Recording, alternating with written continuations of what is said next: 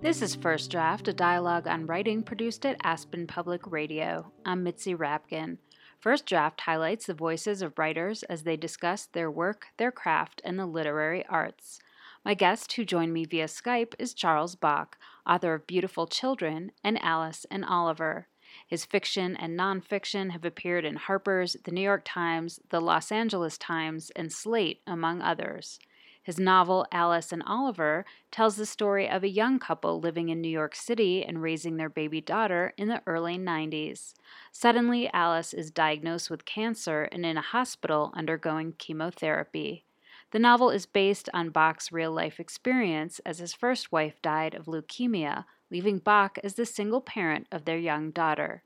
We began our interview talking about his novel and how Bock chose the names for his characters. It did need to be two names that worked well together and that felt right when you would say them and when someone would read them and had a level of specificity to them. The title of the book was not Alice and Oliver while I was writing it. That title was kind of found and arrived upon afterwards. But like Alice, I did want a name that had a certain level of bounce and light to it. And then something that would go with it and that I could also work off. Even little things like figuring out that they both have vowel sounds and that those go together well was a happy realization. It is an important part of the book, and then especially that it is important enough that it becomes the title, and with time it was became apparent this really is their story, and while it's a cancer book, it is also very much a book about love and people doing the very, very best they can in an impossible situation. And so, yes, this is one of those little things where names are so hard and so important. And if you get one right, then hey, thank goodness. One of the things that I noticed right away is that it has these really subtle switches in point of view Yeah. between Alice and Oliver. And I wrote down in my notes, very tight each time, claustrophobia of the illness as well as the intimacy. Does that make sense to you when you think about how you were trying to inhabit these points of view? Yeah, it does make sense. I think there's an urgency to the book. And I think one thing that did happen was your world becomes very small. It collapses in the sense that this is what's going on and not much else is going on. I remember, Obama got elected in '08. In January of '09, Diana was ill and had come home from her first bone marrow transplant. We lived in a small apartment off Gramercy Park, which is 10 blocks from Union Square, which is one of the places in New York City where people came and celebrated his election. We couldn't go to that. You knew it was happening, but and it was, and this amazing thing because after the 8 years of Bush and everyone's just like, oh dear God, we want something else, couldn't celebrate it. Occupy Wall Street was happening. It might have been happening on another planet because there was no way of going to it because the world gets so much smaller. Everything is about trying to help this person survive and trying to take care of, the baby and trying to deal with the bills and all of that. And I wanted the novel to have that sense of you're in it, and it is that intense. I wouldn't know if claustrophobic would be the word I would have thought, but I did want that intensity. And it does probably create this small, maybe there's a claustrophobia that results from it because the whole world becomes so much smaller. And that includes the points of view switching because I did want a reader, first page or 2 pages or 4 pages to have those jarring, each paragraph might move forward in time in the first couple of pages. Then there's a white space and it shifts into someone else's head. And it's up to the reader to get it. But once the reader gets it and understands the book works on these terms, then the reader is more fully in the hope with any luck. The effect is it puts you more fully in the book and more fully in this experience. So yeah, I think what you're saying makes total sense. I have no idea what kind of person you were before this, and I don't really know what kind of person you are after this. Right. But sort of knowing the limitations of not being able to go participate in the greater culture that's happening around us, do you feel like it made you more compassionate, even towards maybe that person that cuts you off in traffic, just realizing how much you don't know about people's inner lives? I do feel a lot of compassion, and find myself to be an empathetic person. I think this experience, especially when I was in mourning and had a lot of grief and had a lot of anger, it also brought forth a lot of my understanding of just how unjust the world can be. And sometimes that can lead to an impatience with someone in front of me counting out $50 in pennies so they can buy gumballs. That's something that could drive me nuts. You go through this, and either probably it can break you and make a person bitter and hard towards the world. And this did not do that. I think it made me something else, but not bitter and broken towards the world. Even as I also, understand that there are some things that are where you can understand why it breaks someone. You're listening to First Draft, a dialogue on writing produced at Aspen Public Radio. I'm Mitzi Rapkin. My guest is Charles Bock, author of the novel Alice and Oliver. Our interview was recorded via Skype. Because you have such close points of view with Alice and Oliver that switch so often, you inhabited the voices so closely.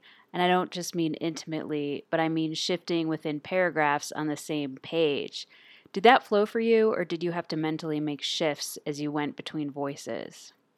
That's an interesting, good question. I think one of the things that happens is that as you work on a book, you really come to know characters and know their voices.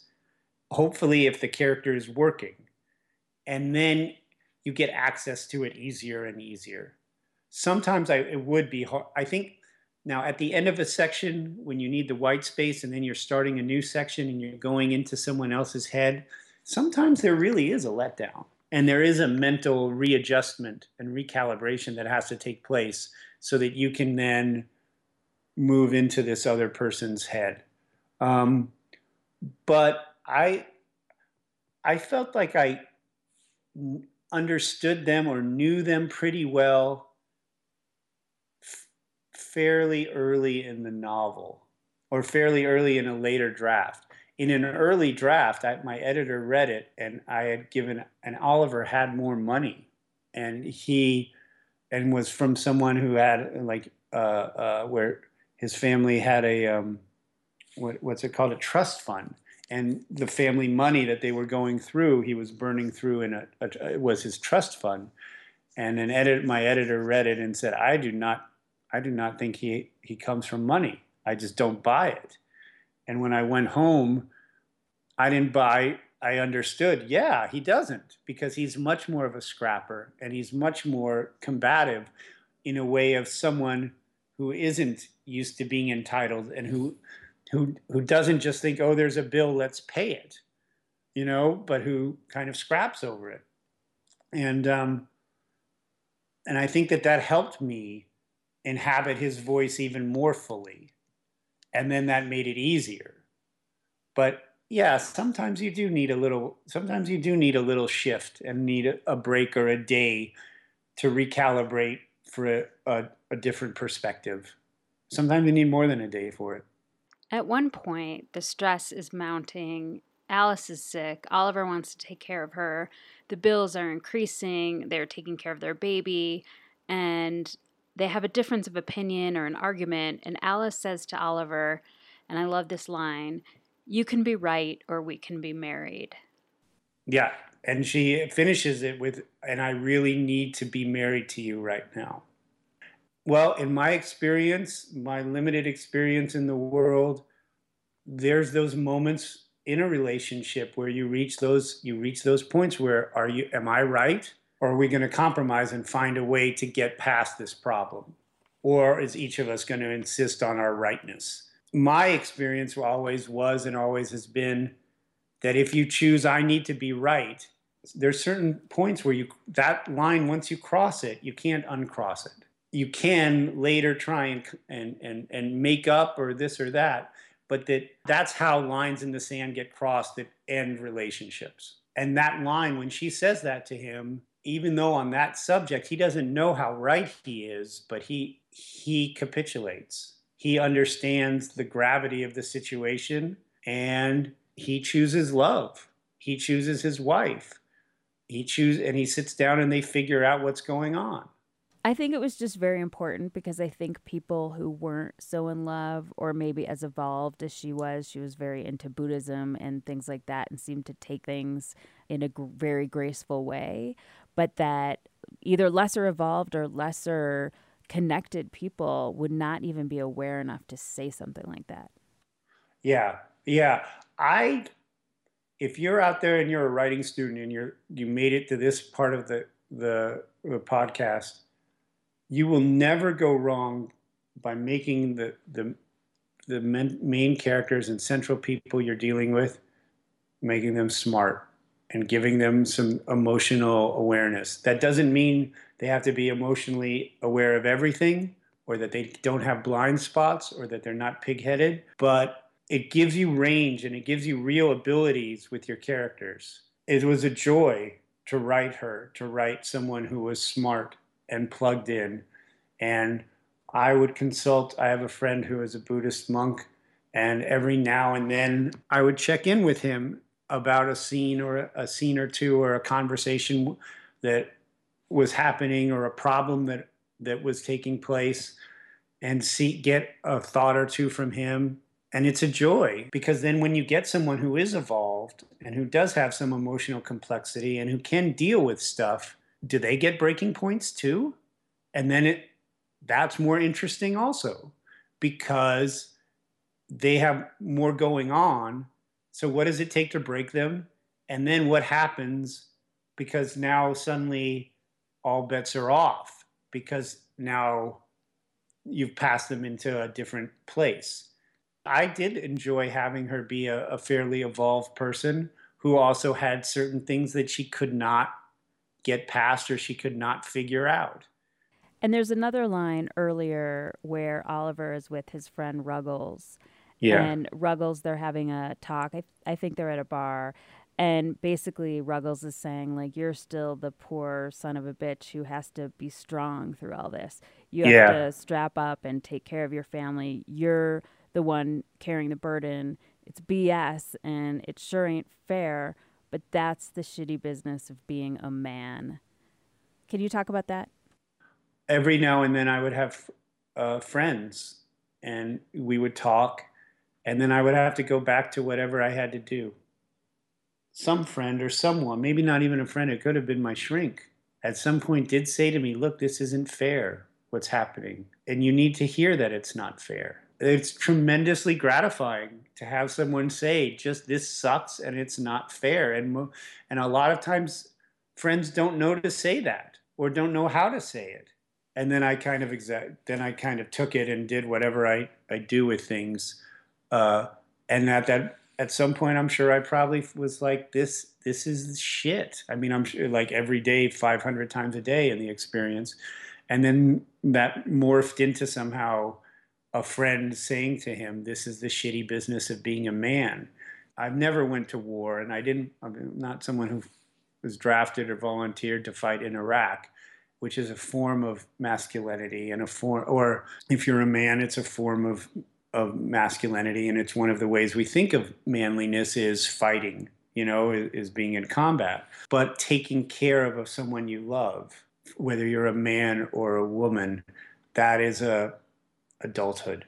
That is a form of it, and it's one of the highest things you can do, and one of the most generous things you can do for another person is take care of them. And it's also kind of thankless.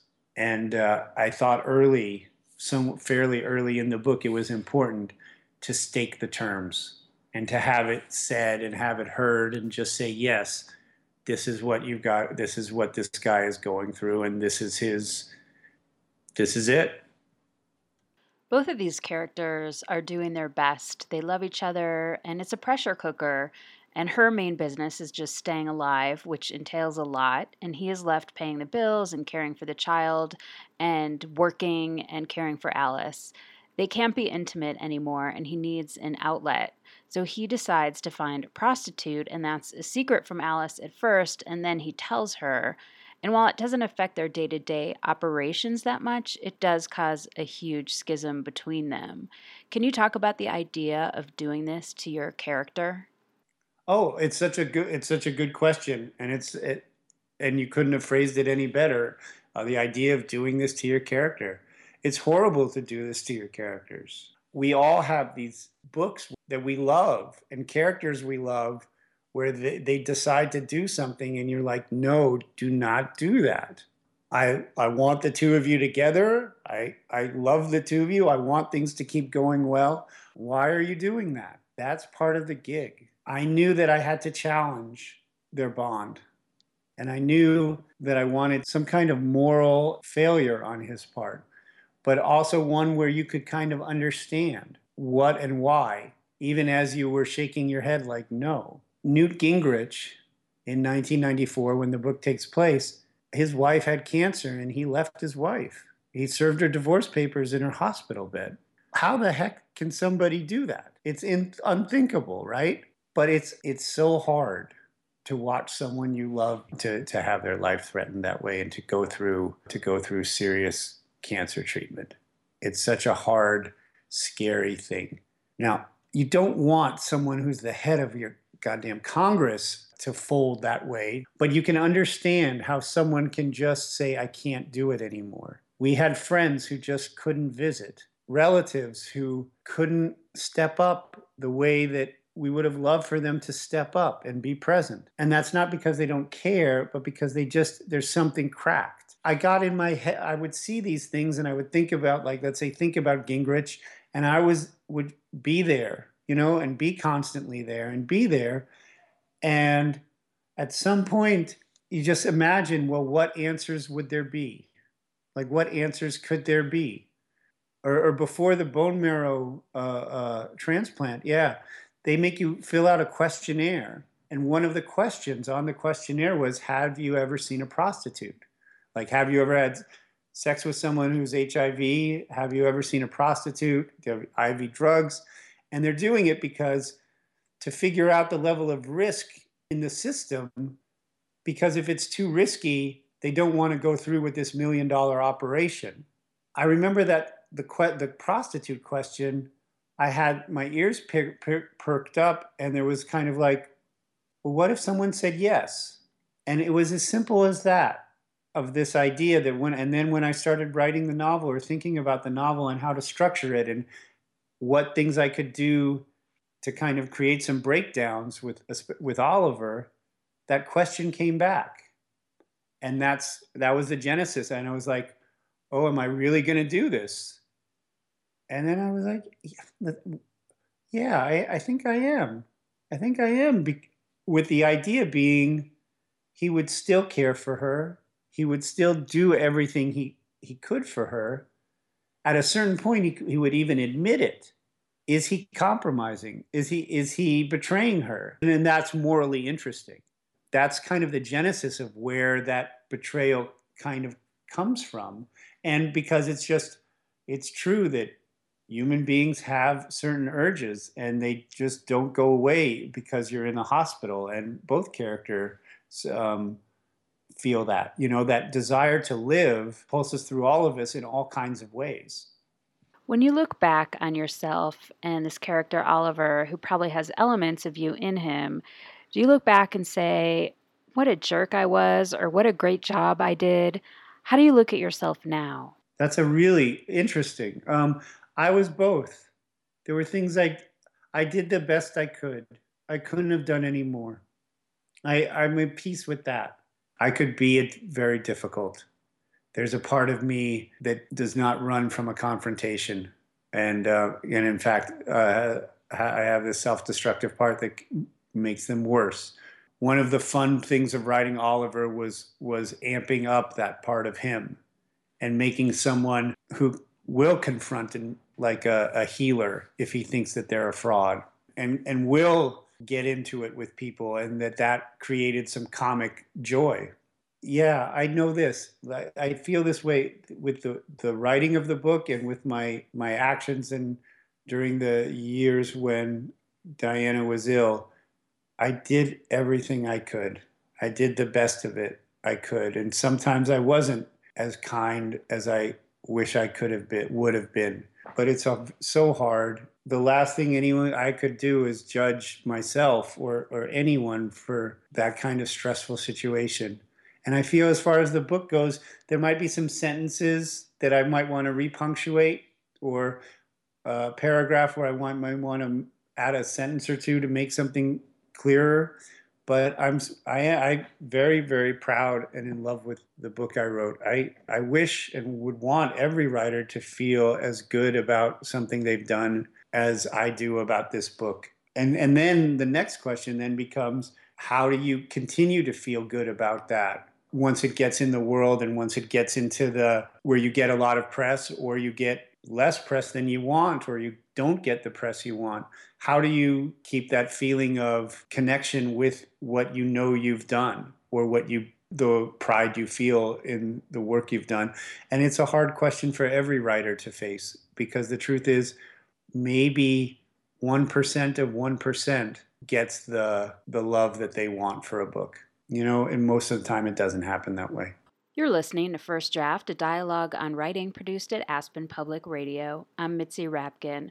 My guest is Charles Bock, author of the novel Alice and Oliver. Our interview was recorded via Skype. Well, can you talk about a writer that influenced you? Maybe read a passage from something that either influenced you anytime in your career or for this book? Sure. And soon I realized that all these sounds were of one nature, that no other sound but these came from the streets of the transparent town, with the woman at home and the men away. Reader, what I heard was but the melody of children at play, nothing but that. And so limpid was the air that within this vapor of blended voices, majestic and minute, remote and majestically near, frank and divinely enigmatic, one could hear now and then, as if released, an almost articulate spurt of vivid laughter, or the crack of a bat, or the clatter of a toy wagon. But it was all really too far for the eye to distinguish any movement in the lightly etched streets. I stood listening to the musical vibration from my lofty slope, to those flashes of separate cries, with a kind of demure murmur for background. And then I knew that the hopelessly poignant thing was not Lolita's absence from my side, but the absence of her voice from that concord. And why did you choose this? One, because just sentence by sentence, it's just ridiculously rich, but more because it shows and leads to this, I want to say, heart, or this bottom line base human morality in the most amoral premise possible. And because he has to reach it. We love Nabokov mostly, the flash is the sentences, the language. We read him because he does things with language that have been imitated, but that it took it to a place of precision that was just unparalleled. But that his also over a larger structural moral mind in this novel, and where he takes it to, where that there's a point where it's all going to come together so clearly, that has been a guiding post for me in a lot of ways in how I think of fiction. Can you read something that you wrote? I have a passage. This takes place within the first 50 pages. It's at the point where Alice and Oliver are going to the New York hospital where she's going to be treated. They've made it back from the country hospital in New Hampshire, and now they're going to New York, and they think it's just going to be a regular visit. Their first visit, very easy, a get-to-know-you day, although it ends up being much more than that. And while they're walking trying to find, the business office. Alice sees something and it triggers a memory. Her grip around the baby carriage handles tightened. Memories assaulted her now, visceral and consuming. The pungent liquid plastic odor of surgical gloves, the sensation of ice chips rattling around inside her mouth, a recollection so strong she could almost feel the ice against her teeth. In her mind's eye, she saw the postcard with the ballerina that Oliver had taped to the wall across from her bed. She remembered feeling so weak that the act of lying in bed was a chore, so weak that keeping her eyes open was itself exhausting, but also staring for what felt like long stretches, centering her thoughts on that gorgeous ballerina, her poise, her strength. Now Alice remembered the middle of the afternoon when she woke from a nap and her eyes focused, and inside that hospital room in New Hampshire, she saw her best friend and her mother and Doe, each of them peaceful and asleep, slouched in a chair or lying on the fold-out bed. Alice remembered thinking that she had to watch them sleep. She had to appreciate the sight of these three astounding women. She had to stay in this moment and soak in this experience, because she had no idea how many more times she might have it, or if it would come her way again. I chose that because it moves through a couple of different emotions, because it's intense and it's sweet and it's large and mortal. And then at the end of the day, there's terrified people who have one another. Where do you write? I wrote part of this book in a writing space in Union Square in Manhattan. I wrote a good part of it at a writing desk in my old apartment. My new apartment does not have a desk. And so sometimes I'm just on a couch, and sometimes I'm at the kitchen table, and I'm just wherever I can plop myself down in my laptop and not do huge damage to my back. That's usually where I write. And what do you do, or where do you go to get away from writing? Oh man, anywhere I can. um, well, I love basketball. I also have a 7-year-old daughter, and so taking care of her takes me away from writing. Like just because I have to be with her. It demands my presence. She demands my presence. Um, I think of myself as a world-class procrastinator and feel that I can waste time on the internet in a way that they should pay me for because I'm so good at it. But I think those things are things that I probably do to get away from writing when I can. I exercise some and take walks when I'm able to. Who do you show your work to first to get feedback? There's a couple of people, and it's not always the same person. My wife, Leslie Jameson, is a tremendous eye and someone that I'm always excited to show work to. I have a writing friend named Matt Thomas, and sometimes I show him stuff. I would say those two are probably my two go-tos. But it changes, you know. Sometimes you go through. I used to show everything to Diana first, and then I would show it to my agent second. And now that it's changed a little bit. How have you dealt with rejection? Oh, like anyone else, with bitterness and vitriol. No, you know what? It sucks. Very early in my writing life, someone told me that you're going to be rejected and humiliated more than you ever know, and you just outlast them and you keep at it, and eventually you write something good, and someone will want it.